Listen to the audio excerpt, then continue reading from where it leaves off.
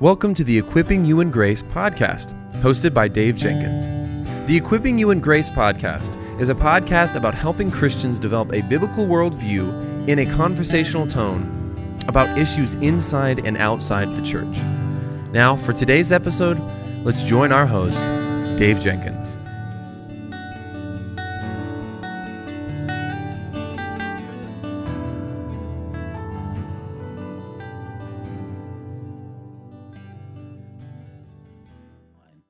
Welcome back, guys, to the Equipping You in Grace podcast. My name is Dave, and I'm the host for this podcast. And with me, I have my new friend, Dave. Dave, welcome to the Equipping You in Grace podcast, brother. Hey, brother. I'm looking forward to this. Thanks for having me. Yeah, it's wonderful to have you. Wonderful to have you. What can you tell us about your life, marriage, ministry, and what ministry projects you're working on? Oh, boy. Life, marriage, ministry. That's going to be a long... I'll condense it.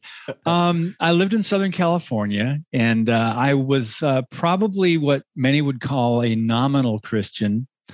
If you were to ask me at the time, though, I grew up in Michigan, then moved out to California. I would probably say, "Yeah, I'm born again. I'm a Christian." But even though I believed, like many of you who are watching and listening, you probably didn't live according to what you said you believed. Meaning, maybe you went to church once a week, like I did. Maybe I even went to a Bible study, thought I was a good person, but there was still that one foot in the world.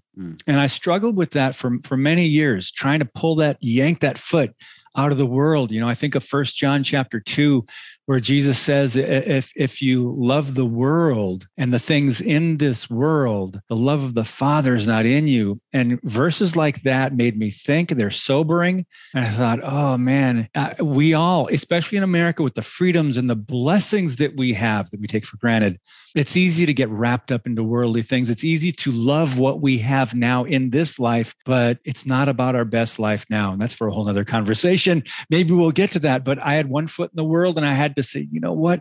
Am I willing to live for Christ? Am I willing to, as he said, deny myself, my flesh, my desires, and go after him, passionately pursue him and seek first the kingdom of God? So I was in that place where I would have said, yeah, I'm a Christian and doing all the things, maybe leaning a little bit toward the works mentality. When I said something just a minute ago, it made me think of Psalm 37, where it says, delight yourself in the Lord and he will give you the desires of your heart.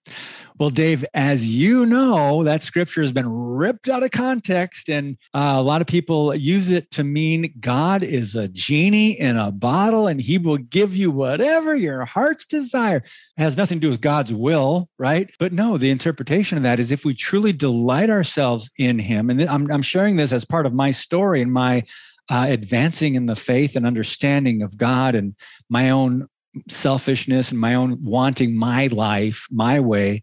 If you surrender your desires to the Lord, if you're truly committed, then you want what he wants for your life. You want his will. You can sincerely, with full authority, pray, God, may your will be done on earth as it is in heaven. And when I got to that point where I finally said, God, what do I have that I don't owe you anyway? So what my life is his. So when I got to that point, I started making those changes in my life going, oh, that's got to go. Sometimes it's attitudes, sometimes it's actions, works, sometimes it's just habits and things, even some spiritual things we think are spiritual. We got to go, okay, is this really what God wants me to do? So a lot of self-evaluation in those years in California. And I was on the prayer team at church. I was a part of Bible studies. I would have potluck praise parties at the house. And I was doing all the things, and I sincerely was trying to follow after God, but still with that struggle, especially in the Southern California lifestyle and the temptations and all that. So I did finally rededicate my life. What I can't tell you is, was I born again then? I would have said I was already born again, but I think you can be born again and believe without living fully for the Lord. And we may be able to have a conversation about that at another time, because some people say, no, wait a minute. If you're not fully living for the Lord, you're not born again. Well, we can debate obedience and different things and the authentic works of salvation. But I was in a Christian band. Yes, I had the long hair. I had the mullet. I was in a Christian rock band. I was a drummer. I met my wife around that time, a little after that, and she was a singer, a worship singer. And she came to sing at my church to fill in for a worship team. We were at a Calvary Chapel in Santa Monica, California at the time.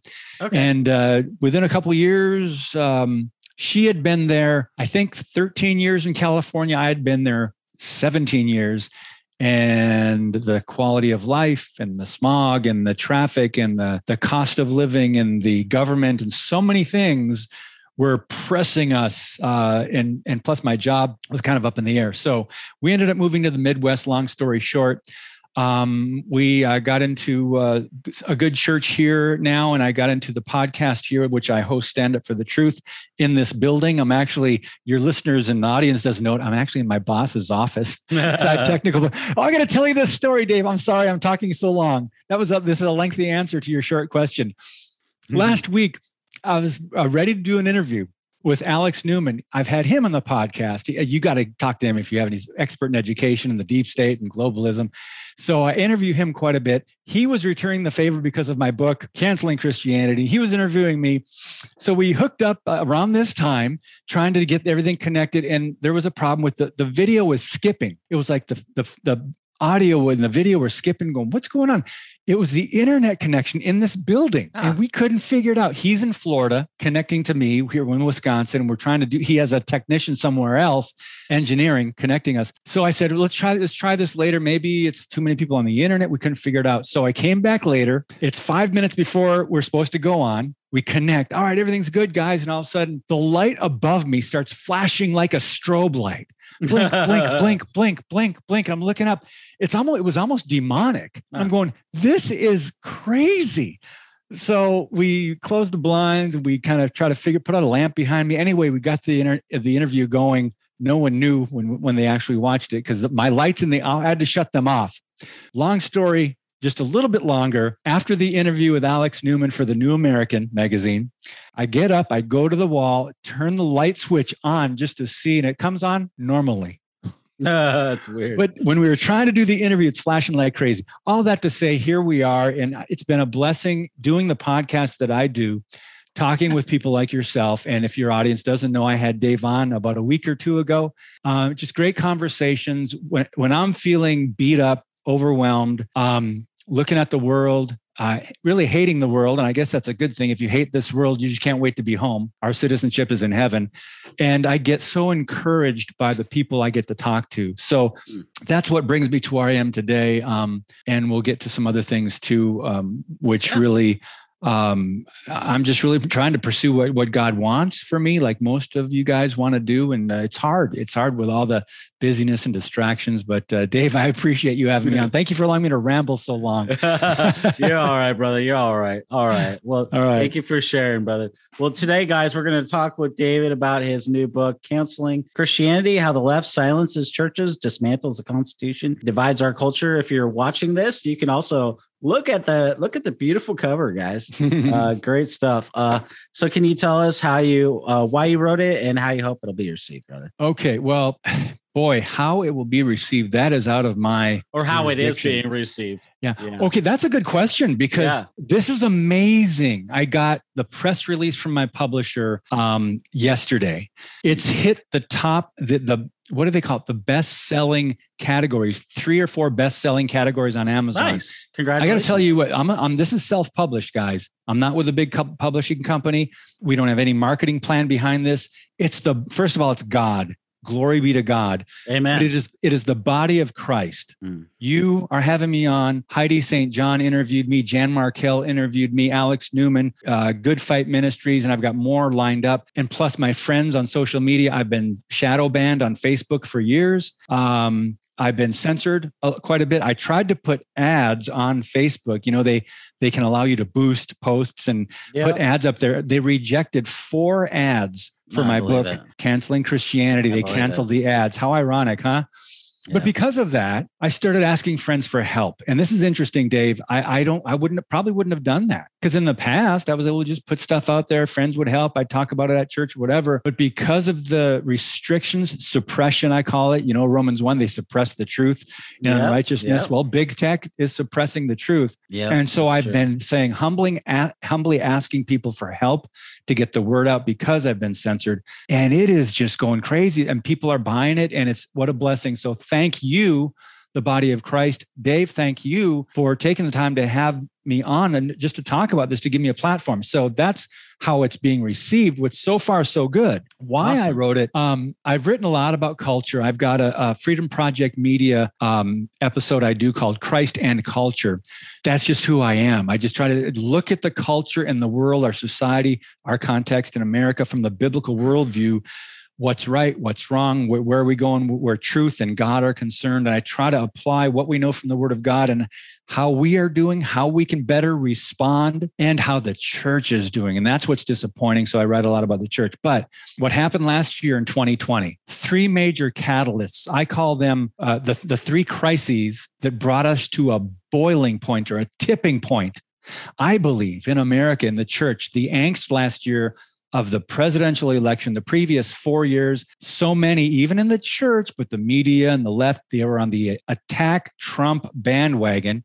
Whatever you think about Donald Trump, he was our president. And I will make no bones about defending his policies, not his background, not his history, not his attitude at times, not his tweets, not his abrasiveness at times, but the policies that the legislation that came out of that administration, you would think he was a Christian. I'm not saying he is. I hope he is. I hope God is working on his heart. I know he had Christians around him, praying for him, Christians doing a Bible study in the administration.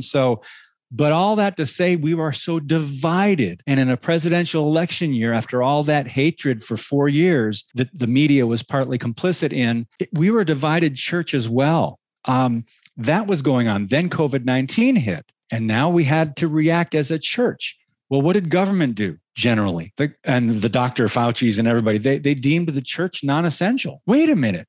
We're talking about the church of Jesus Christ. And if you're not willing to defend the church, the purpose of the church, the mission, and how we worship, how we go about church in America, I don't know. I just get very impatient with people that say, you know what, let's just, watch a video at home for a year. That's a poor substitute at best for assembling together, praying with each other, having communion, the Lord's table, teaching the Word of God, hearing the Word of God. So a video is you can learn from a video, a teaching, but it's a very poor substitute. So the church reacted one way, and then the riots. We had a level of lawlessness in America we had never seen before. And I mean, never. That was crisis 3. Now, I have no problem with anybody wanting to stand up and demand racial justice. Justice. God is a just God. He's holy and just. I understand that the need for justice, but people were flipping that on its head and making it something that it is not. So I write in one of the chapters about the Black Lives Matter global network. And you have to frame it that way, because this isn't just a spontaneous idea or a group of people wanting to support people who are Black, people who are against racial injustice. I'm against racial injustice. I'm against injustice, period. But when you start pouring leftist ideologies into it, it is a Marxist-driven movement. It was funded by the left. At one point, if you donated on the Black Lives Matter website, if you donated money, it went directly to the Democrat Party through Act Blue charities. You can look it up. So all these things were going on, and Christians started to lock arms with these protesters. What were they justifying? Here's the thing. Well-meaning or not, what were they justifying? Theft? Isn't there something about a commandment about not stealing? Thou shalt not steal. So they're justifying looting, burning down buildings, lawlessness, what happened to the law and order? What happened to the laws of the land? So the Constitution, that's why on the cover, I talk about dismantling the Constitution. We had lawlessness we had never seen. So we were in a very new place in America. Those three things hit a boiling point. I thought the church is not really responding. The ones who were responding biblically to this, they didn't have a voice because the social justice warriors, the apostates, and those others who were trumpeting the leftist cause and these Marxist ideologies, those were the ones that were given the platform. So I started writing about these things, and that morphed into the book. But that was the catalyst, I think. It came to a head in the year 2020, a year that most of us won't soon forget. Yeah, that's really good. And what you're saying about the church is so important because, I think we talked about this on your podcast and on the radio. The church is absolutely essential. It's essential to the life and the well-being of people. I mean, to civilization. What people don't understand is, Christianity itself was the reason we have universities and hospitals and on, because we are concerned about people, and because we love the Lord and we want to serve other people, serve our neighbor and care for them and those kind of things. And the most loving thing we can do is to preach the gospel and to tell the truth. And where's the hub of that? It's the local church. As J.I. Packer once said, the normal Christian life is lived in the local church. Bill Hybels, for heaven's sake, he used to say, I think that the local church is the hope of the world or something to that. And he's absolutely right. The local church is the hope of the world because it has the only message of hope in Jesus. So can I share something, Dave? You brought up a point. I felt the necessity to put in a chapter. I think it's chapter 3. It's called The Historic Impact of Christianity. I wrote this because of the lie that too many have believed that the church is non-essential. Christianity has lost its impact. Now, we can argue about influence and our lack of salt and light in our culture. We can argue about that. But let me just share with you some of the life-changing biblical principles that the church has brought to the world and to America. The value and sanctity of every human life, the abolition of slavery, the dignity and respect given to women, the stability of the family, advances in science, hospitals, healthcare, labor ethic and practices, economic freedom, educating the poor, feeding the hungry, caring for the sick, reforming laws to protect the weak, art, literature, architecture, education, philosophy, compassion, charity, justice, and equality. And then, according to Rose Publishing, in that same chapter, dozens of Christian relief organizations do so much good for America and the world, including more than 30,000 humanitarian workers, shipping more than 225 metric tons of food, handling disaster relief for millions of people annually. They serve the needy with food, clothing, medical care, supplies, small loans, drinking water, shelter, and the list goes on and on and on. I read about that in chapter 3 because people in our culture are believing,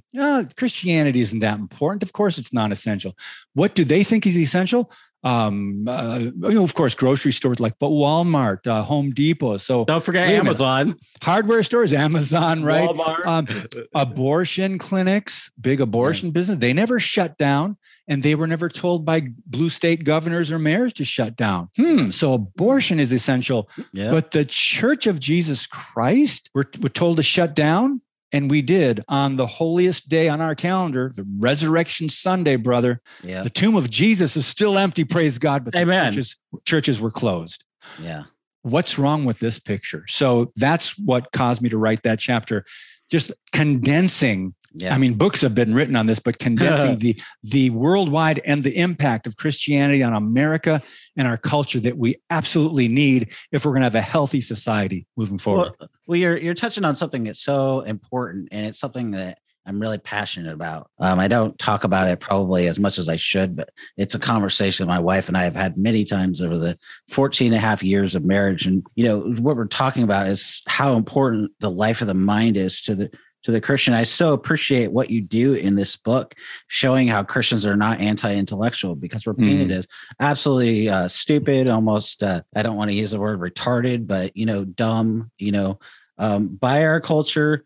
And you clearly show through scripture, world, and church history why Christians are not against the life of mind, how How important is it to articulate that Christians are not against the life of the mind, but for the life of the mind? Wow. I think of so many different verses right now that are in my head, but one of them, obviously, the one that those who are in the apologetics industry or that side of ministry, they talk about the importance of 1 Peter 3:15 of always being ready to have an answer, to give an answer, defend the faith, really. But apologetics means defend the faith.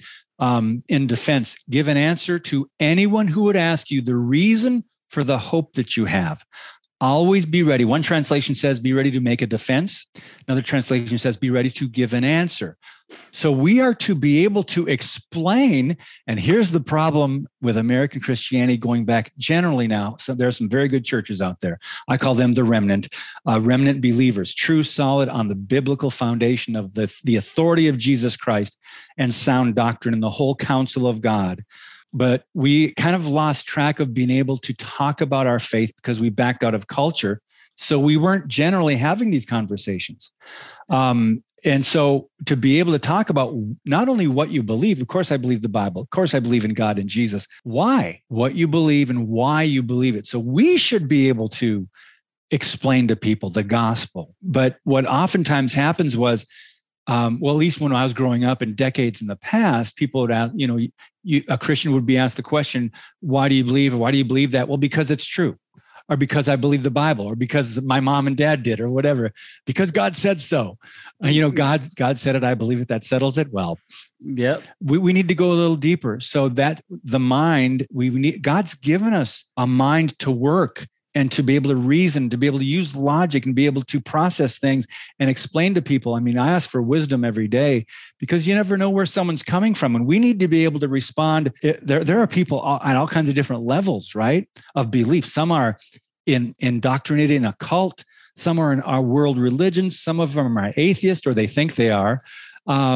Some of them are lukewarm Christians. Some of them think they're living for God, but they're just doing a bunch of good things and they think they're a good person, and that gets them to have. So we need to be ready depending on what people, their experiences are and where they're coming from. So yes, the mind is so important. I think of people, my goodness, founding fathers that really used intellect and faith. What about Isaac Newton, one of the most important scientists in the world? Not many people know that he was a solid Christian. He wrote, Isaac Newton, look him up. He wrote more about biblical things and scripture than he ever did about science. He wrote about Daniel and Revelation and prophecy, and you're going, Isaac Newton? Yes. So, but in this day and age, you hear the word science, and I like to quote The Princess Bride. Whenever I hear the left or someone, pushing a certain thing, environmentalism or global warming, science. You keep using that word. I do not think it means what you think it means. Because I think I heard Frank Turek say this, and it's brilliant. He said, science doesn't speak, scientists do. And so the Faucis of the world, the Dr. Faucis and the doctors and the scientists that are supposed to be the experts, they speak, but does that mean they are 100% right? No. So we have to use our mind. We just can't take everything they say. Oh, okay. What if they said, all right, wear a mask, get vaccinated? What if they said, no, now we have to wear a helmet to protect our head from, I don't know, dust that has a virus in it. Oh, we'll start wearing helmets. Can you believe? So everything that we're doing, we've got to, really kind of push back and go, all right, let's do the research ourselves. Let's look into this. We have minds, we can process, we can research.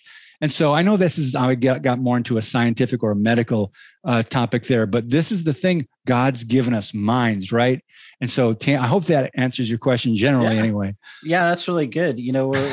What you said was so good. It takes us to the next kind of point here. And, on page 40, you say this, that Christians look to scripture for answers. We look at context for applications on how to live a godly life according to what the Bible teaches. God's word explains his heart when it comes to our involvement, government, laws, and rulers in society. What should be a Christian's involvement in politics, whether they decide for a career in politics, or not? Oh boy, that is that's a simple question, but it's loaded because of our lack of understanding of politics. What do politics have to do with it? Do politics, government, civil government, legislation, does that have anything to do with moral issues? If we were to say yes, most Christians would have to think about that because they're calling abortion a political issue. They're calling Well, God's creation, if you're questioning gender, then you must question God's creation of male and female if you're questioning gender. So then you've got to remove God. You're, again, suppressing the truth and unrighteousness. What about same-sex marriage? Jesus defined marriage between one man and one woman. You know, God ultimately in the Old Testament, Jesus affirmed it. And I think Mark 10 or in a couple different places. So these things, are they political issues? Or are they moral issues? We're talking about morality. Well, civil government has to do with legislating laws, right? And so we have to be a part of any career, any profession. There needs to be Christians because there needs to be salt and light in this world. So I personally believe there should be Christian architects, Christian school teachers, which there are fewer and fewer now. Clearly, Christian politicians, yes.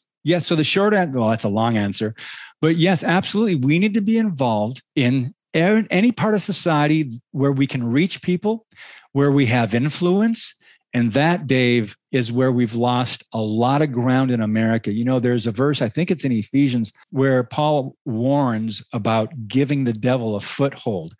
The meaning of that is topography, ground. Don't give the devil any ground. What have we done in America? Every major institution in America has been, I call it, hijacked by the left. They control it. Now, some people have a problem with me using that word.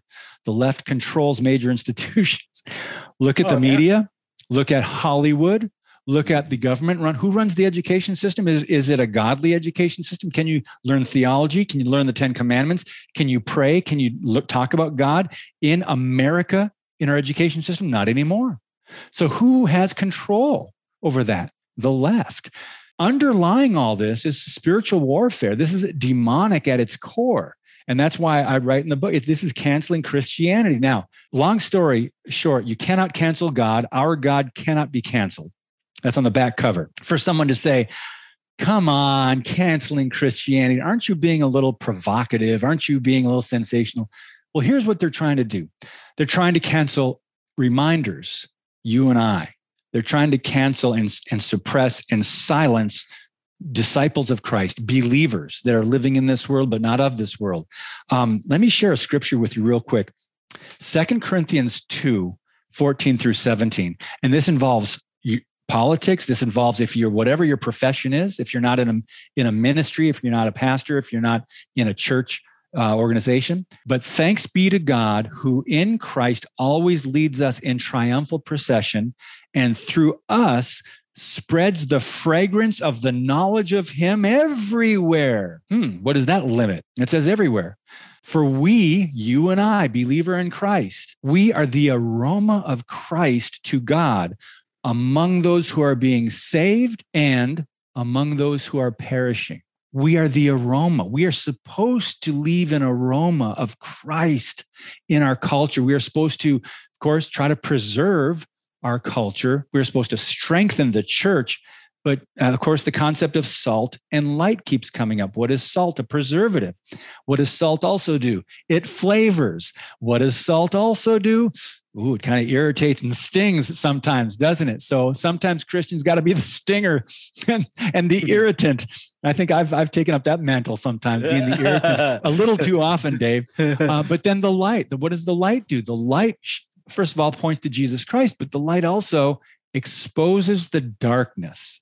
So we are supposed to be all of these: light, salt, the aroma of Christ. How do we do that if we stay within church walls? Impossible. So yes, get involved in politics. Yeah, what you're saying is so important. I was hoping you'd go here because what we have to do as American Christians is we desperately have to understand the reformational doctrine of vocation, the idea that it's not just the pastor, it's not just the clergy, it's not just somebody in a That's right. quote professional ministry or whatever like you and I would be. Yeah. It's every Christian. It's that lawyer. It's that janitor. It's the person that cleans and the maid at the hotel. We need all of us, all hands on deck, guys, all hands on Amen. deck. And I want to say this also, we have lots of moms and, single moms or married moms who listen and they follow me too. And I want to see your job.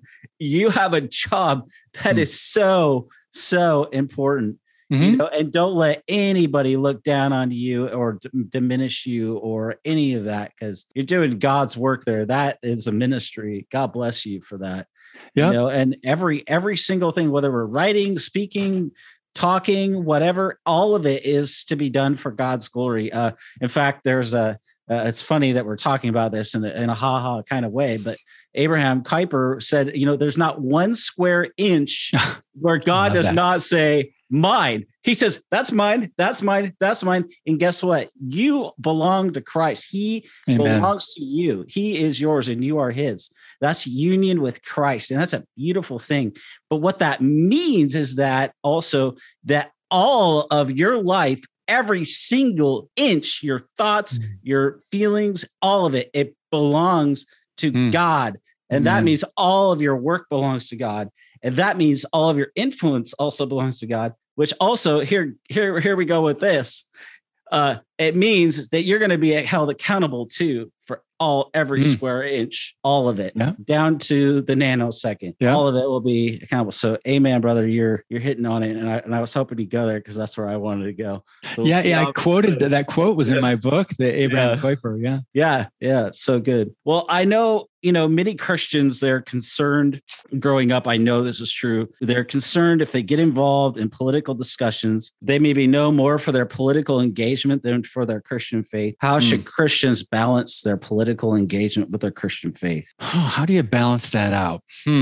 Well, obviously, our faith has to come first. I think that's a simple answer. Political engagement. Okay, I know. Here's a good example from last year. I saw people on both sides of the spectrum in the church. Got the anti-Trumpers in the church, the orange man bad in the church. They didn't even know his policies, but they thought, he's got to be bad because the media tells me he's bad. And then you've got those who are all in to almost a Trump apologist. And that's not good either. To not apologize, but to defend anything and everything he would do, say, his past, every policy. I don't agree with every single decision that he made. I would say most of them, and I would clearly, that's why I wrote a chapter in the book called Policies, Platforms, and Procedures. We've got to get this R&D out of this conversation, guys. We've got to look at the B or D, biblical or demonic. Instead of R&D, B and D.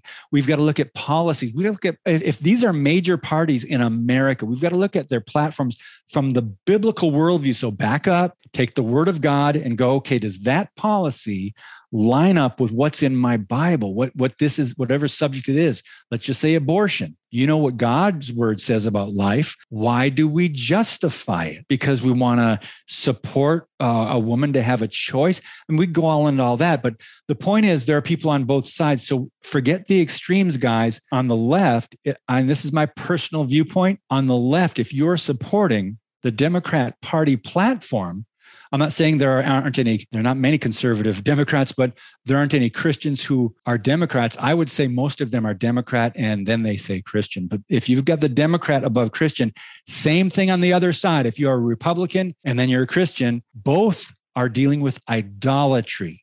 That's the thing we have to contend with. We can talk about all these other issues, abortion, same-sex marriage, socialism, all these other things, government running, But when you remove the R and the D, then it's, all right, I'm putting God first. Then we've got to really pray about who we support, because I think we will be held accountable for not only what we do, but what policies we support, who we vote for. Does that make sense? Yeah. You're making a really, really important point, and I want people to pick up on it.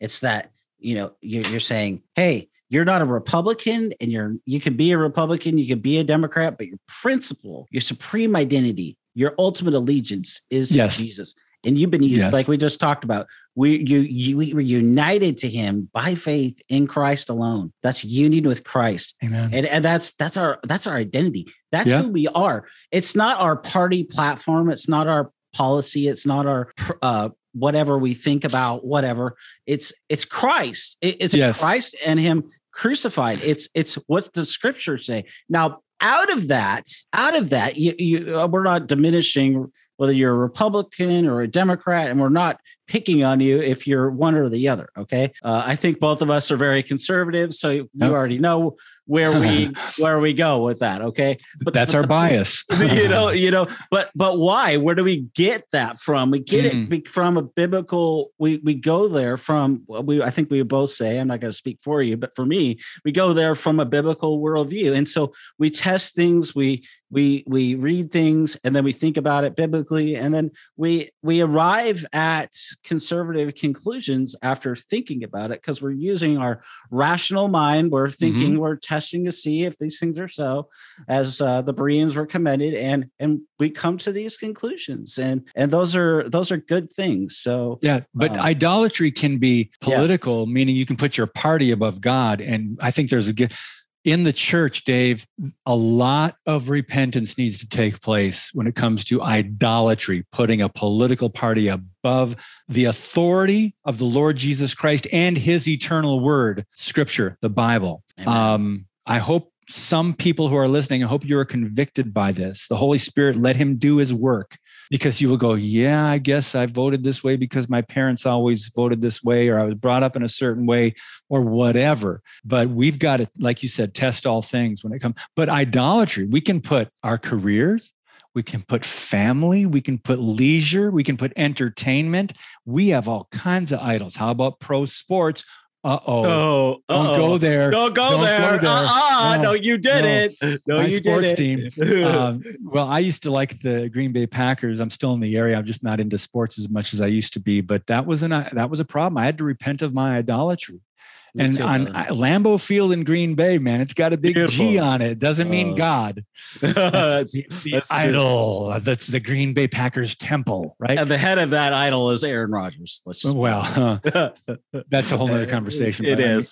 Pray for him. Pray for him. Yeah. He's been deceived. He's gone down this road against God and the truth for more than a decade. But pray for him. And a lot of professional athletes, they think they have it all. Yes. They've got the fame. They've got the ability to play whatever sport it is. It's like, look at Tom Brady.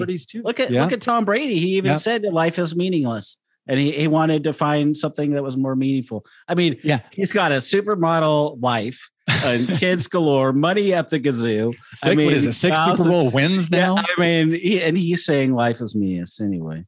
It's so. Well, I pray that the Lord Jesus Christ gets through to him, and I'm sure someone has shared the gospel with him. I pray that those seeds were planted. I pray that someone comes along and waters those seeds. And it's not just a Tom Brady. We don't have contact with these people, but we see Hollywood celebrities, Dave, and people, even in politics. There are some, particularly on the far left, you look at them and go, could God ever reach them?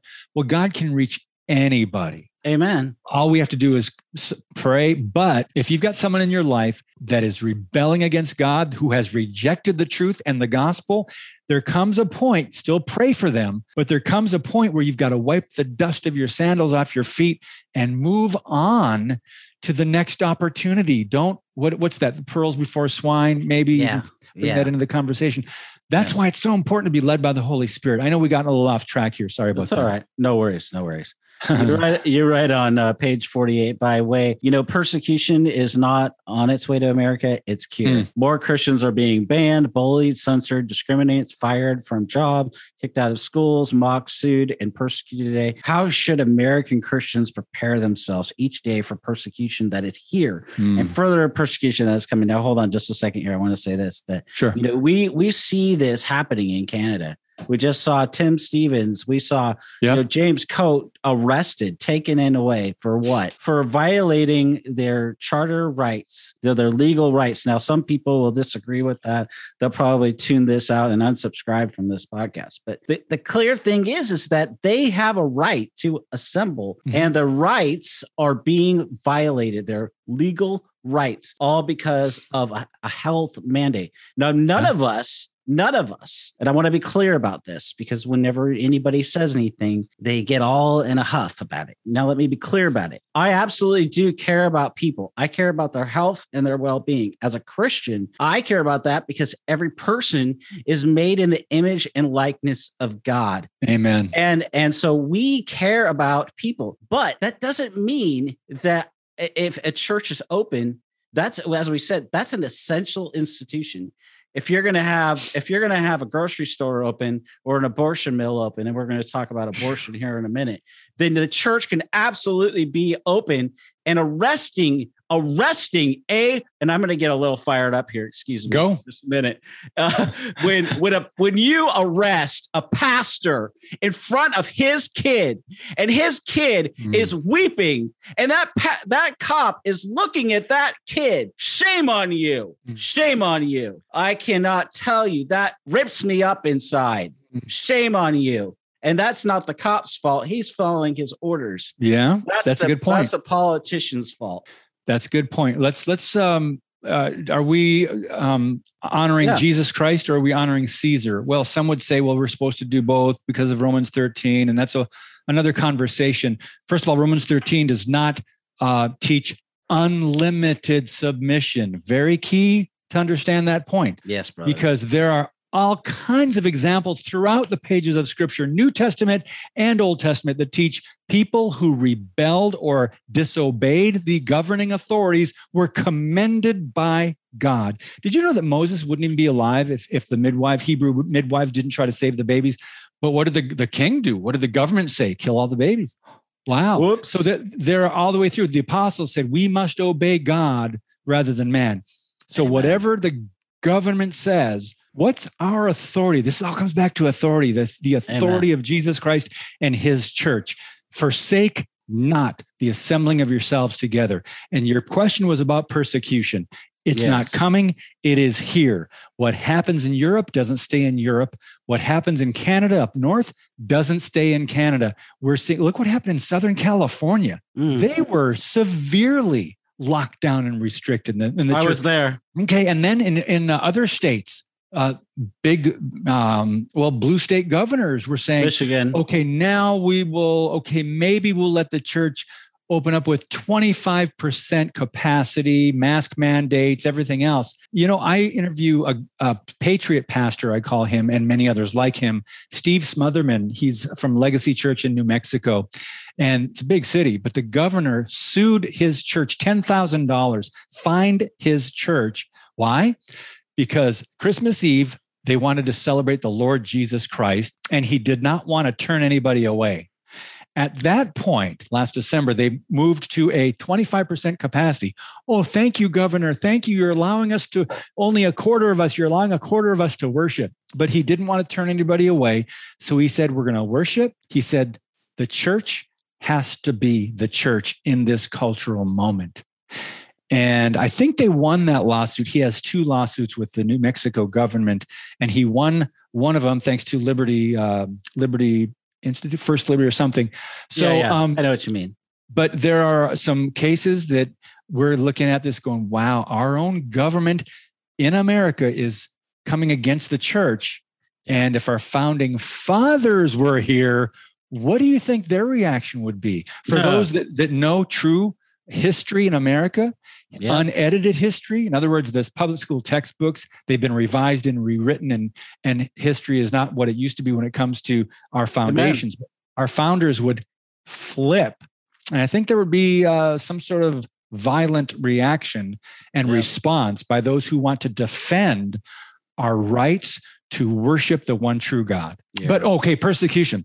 It's not coming. It's here. Now that the context, let's look at the world. America is so blessed. We are still one of the freest nations in the world. There are brothers and sisters in Christ in different countries that are being kicked out of their villages. Churches are being burned. Their family members are being slaughtered, martyred. So in our context, it's not like what our brothers and sisters, our family is going through, believers in other countries. So on that degree of persecution is not here. But you're telling me that you're looking at the government and the hostility toward Christianity in America. You're saying that it couldn't get there. Don't be naive, friends. So while we have breath in our lungs, our hearts are beating, and we have a voice, we better be speaking the truth.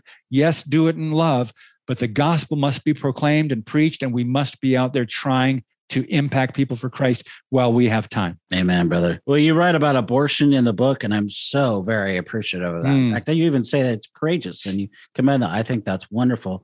one of my concerns, and this is a conversation my wife and I often have, I think many people are having it. So one of my concerns about the current pro-life movement is that we seem more concerned with saying we're for life from the womb to tomb and everywhere in between. And that is a biblical position. That is the pro-life view. It needs to be articulated that. But my concern is that we're not working towards ending abortion as we should. Do you think that we should not only work towards legislation to end funding for abortion, but work towards the end of abortion in our country? Yes. First of all, thank you. That's a good point that is not brought up enough, that has to be our end goal. If you believe it's a living, growing human life in a mother's womb, then it's murder, isn't it? Then you are eliminating a life. You are ripping apart a baby. Now, fetus, the Latin word for fetus means offspring or little one. Isn't that interesting? And up until about a couple decades ago, a pregnant woman was considered to be with child. What does the Bible say? All the days ordained for me were written in your book, God, before I was even born. Jeremiah, I knew you in your mother's womb. You were going to be a prophet to the nations. What about Elizabeth and Mary? When Mary went to visit Elizabeth, the baby in her womb leaped for joy. Wow, that's a part of the Christmas story that doesn't get expounded on, right? Yes. There's a living baby that can feel, and babies can feel pain now. Now, all the things we know from sonograms and ultrasounds and modern technology that we didn't know in 1973 when Roe v. Wade was passed and the powers that be said you can kill your baby. Now what we know, there is no excuse. What we're trying to do is be all about feelings rather than be about facts and truth. What does the Bible say, first of all? What is true, second of all? But we're saying, oh, I know these are inconvenient circumstances. And by the way, it's not just a woman who commits an abortion. It is whoever her boyfriend is, whoever the male is in that relationship that got her pregnant. They all are committing this act together. So now I understand sometimes men don't have a say, and that's for another conversation. But the point is we should try to strive to eliminate abortion. Yes. Now, here's the thing. The church hasn't been as good at helping pregnant girls, teens, young mothers. We haven't been as good at that. Now, it's not the government's job. Now, the social justice warriors will say, oh, we need to, get the government involved and help fund and help do this. No. What did Jesus say? It's the church. Anything to do with compassion and charity and giving, cheerful giving. But women, pregnant girls, they're in crisis. They are confused. They are scared. The church needs to come along them. But some of them, I know, they feel condemned because they don't want to walk in a church. Maybe 50 years ago, when abortion was frowned upon, and we looked at the girl or the teenage confused girl that was sexually promiscuous. She got pregnant and she was looked upon as, oh my goodness, you don't even belong in church. Well, we've come a long way now. I think, in fact, Dave, I think we've come to the opposite spectrum where we've gone over too far to one side, almost not only welcoming anyone in the churches. Now we are almost bordering on approving, at least accommodating some of these sins, whether that be abortion or homosexuality or other things. But getting back to pregnancy, it's an issue that has to be dealt with culturally, but it's got to start with the church. And yes, we need to work on legislation. I'll tell you a story real quick. One of the men I interviewed, Dan Fisher, I call him a patriot pastor. He talks about the Black Robed Regiment. He is a pastor in Oklahoma. He ran for office I think he was actually elected for a time. So he got into politics thinking, I'm a Christian. I need to try to get in here and try to legislate righteousness, because so many in our country, when they get into politics, especially at the national level, we see a lot of godlessness legislated, immorality. Now, they were all pro-life. They were mostly all conservative. They were pushing these pro-life measures in their state Congress or in state Senate. And all of a sudden, the governor, who I believe was a Republican and conservative, he did not sign the legislation. This is what happened. So he fought, and they were making progress, and they were doing all this. And the governor said, no, I don't think so. Whatever his reasoning was, Pastor Dan Fisher said, that's when I said, there are even some Republicans that won't go to that extra level. Now, there is some speculation that the pro-life industry, for lack of a better word, pro-life organizations, they get funding out of this ongoing work, raising money. And if you were to end abortion or pass these laws, they'd kind of be out of work, not completely, but you know what I mean? I know that might sound harsh, but I think we have to start looking at this as why, since 1973 and the technology we have and know now medically and what we know, why hasn't the church done more? Why haven't our at least conservative or Republican legislators done more? We keep on going back and forth depending on who's in the White House, it seems.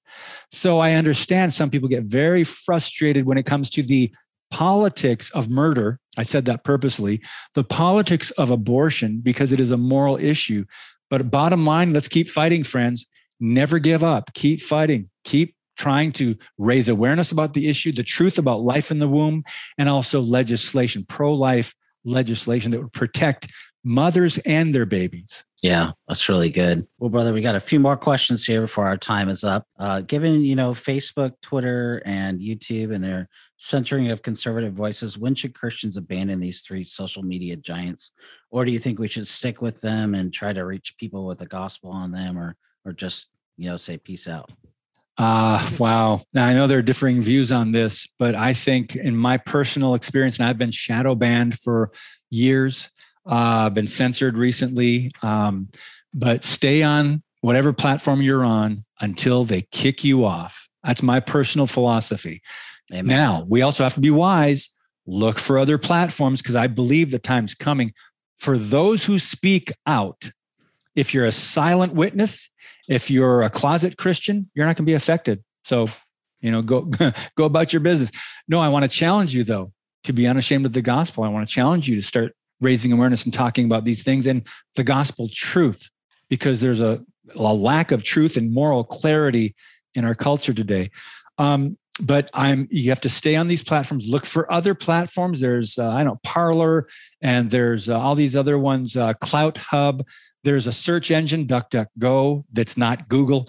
Let me go back to the first book I wrote. I remember I was putting some things together for this chapter I was working on. I knew where these links or these articles that I read. I knew what sites they were on. It may have been the Washington Times, may have been Stand to Reason, may have been some conservative websites, maybe Newsbusters or whatever, maybe Fox News at the time. So I knew where they were, but I would Google the title or the concept, and I would have to go scroll through pages and pages of search results to get to the one I was looking for. This was over 10 years ago. What happened? The progressive, the worldly, the leftist sites would come up first. Google totally does that. They manipulate search results. They've been doing this for years, friends. Don't be naive about this anymore, about where you get information, because they are programmed. They're changing public opinion by directing people who are on their search engine to their results. That's manipulative. And that's not, there's no integrity in that, but they don't care, right? They're changing public opinion. They do it with elections. And I read a little bit about that in my chapter on the one-party media big tech conglomerate. But stay on the platforms, use DuckDuckGo, that's a different search engine, and use conservative outlets if you can. But there's just a matter of time for those truth proclaimers and defenders. If you say the wrong thing, if you put something in your title or in your description that they don't like. I wrote an article about a month ago or so, Dave, on the censorship that it's here. It's coming for Christians. If you want to look that up, Harbinger's Daily picked up that article. But I named at least a dozen ministry friends, pastors, people that I've interviewed, everyone from John Haller to Kevin Sorbo, to who else? Jack Hibbs, Jan Markell, myself, a couple of the pastor friends that have been censored. And I named what they did on YouTube, all these different platforms, whatever, Facebook. And this is happening now in our republic, our free republic. Think about that in the land of the free, when they're trying to limit, suppress, and sometimes censor speech. So if you have a biblical worldview, they're coming. So I want to prepare people for that. Some would rather not get involved. That's your choice. It's between you and God. I would encourage you to understand the times that we're living in and have a sense of urgency, and to be able to talk about these things and be able to get the message out there of truth and try to save as many people as you can, as we can. Use whatever platform as you can. That's my philosophy anyway. Amen, brother. I agree 100%. Well, where can people go to find out more about you online, on social media or otherwise, brother? Website, davidfiorazo.com. I know it might be hard to spell in your mind, but it's F as in Friday, IORAZO, FIORAZO. Easier might be just to go to standupforthetruth.com. And then you can look at the About page, get to my links there for my website. Amazon, I have struggles, honestly, about having my books on Amazon, but man, it's out there. It's selling. It's reaching people. That's one of the big ways to reach people. And we can have that conversation another time, whether to use these ungodly corporations and these organizations. But yeah, Amazon, my books are there. And just let's connect on social media as well. Yeah, wonderful, brother. Wonderful, brother. Well, there's a lot that we could really cover in the course of this interview, David. We've hit on quite a bit. Yeah. Just as we wrap up, do you have any takeaways for our listeners or those watching this? Yeah, a couple things. A couple of the chapters I wrote were actually triggered by a sermon that I preached at church in the last couple of years. And one of them, to remind us, first of all, Nehemiah and the wall, Nehemiah chapter 4, their reaction to the opposition against the Jews. The enemies of God were trying to intimidate the Jews, right? Their reaction was first prayer. It says, we prayed to our God and we set a guard against them. First reaction, pray. Second reaction, do something. What did they do? They set a guard. My question is, where are the watchmen in America? Not just pastors. What about the rest of us? Where are the watchmen? We need more. So let's recruit more remnant believers, more watchmen. Nehemiah 4, I get in depth in that in one of the chapters. But the one I think we can learn from is to recognize how we got here. And in Judges chapter 2, the sons of Israel, what happened? Joshua's generation followed the Lord wholeheartedly, right? Joshua died. And then the elders that survived Joshua, they were also following the Lord. They died. And then what happened? One of the most sobering verses in Scripture. And this there's a parallel to America here, even though several generations have gone by. Verse 10 says, all that generation also were gathered to their fathers, and another generation rose up after them who did not know the Lord, nor even the work which he had done for Israel. And the very next verse, then the sons of Israel did evil in the sight of the Lord. We can see what's happened in America, how we were founded on our Constitution was founded on biblical principles, on the one true holy God, and how we were as a country following that for maybe a century. I don't know, but we started getting off track, and generation after generation, they have died off, and we didn't remember our history. We didn't stay true to the word of God. And now we're to the point where, yeah, I guess there are some people, a good part of the country is doing evil in the sight of God. So this is what we can learn from how we got here. Now, what do we do now? It's one day at a time. We know where we're going. We know who we're going to be with. We know the hope that we have that can never be taken away from us. But if we do truly love our neighbor, we will tell them the truth. Amen. Regardless of their response, regardless of the opposition, regardless of any intolerance toward our Christian worldview, if we love others, we're going to share the gospel. We're going to stay true to the word of God, and we're going to be honest and tell the truth. And they can do with that what they will. Hopefully God will either plant a seed, water a seed, or, let it be part of the harvest. The harvest is great. The workers are few. Keep speaking the truth about things that matter. Amen, brother. Well, thank you so much for your time today, Thank brother. you. Amen. Well, hey guys, pick up David's book, Canceling Christianity. If you're watching this, you can see the book here. The book is Canceling Christianity, How the Left Silences Churches, Dismantles the Constitution, Divides Our Culture. I think it's a very well-written book. It's captivating. I read it in less than about a day. So, wow. Or so. I was thought that it was very well written and very well said. So guys, pick up the book. David, thank you so much for your time and for your friendship, and looking forward to keeping talking to you, brother. To be continued. God bless you, Dave. Thanks again. Thanks, brother.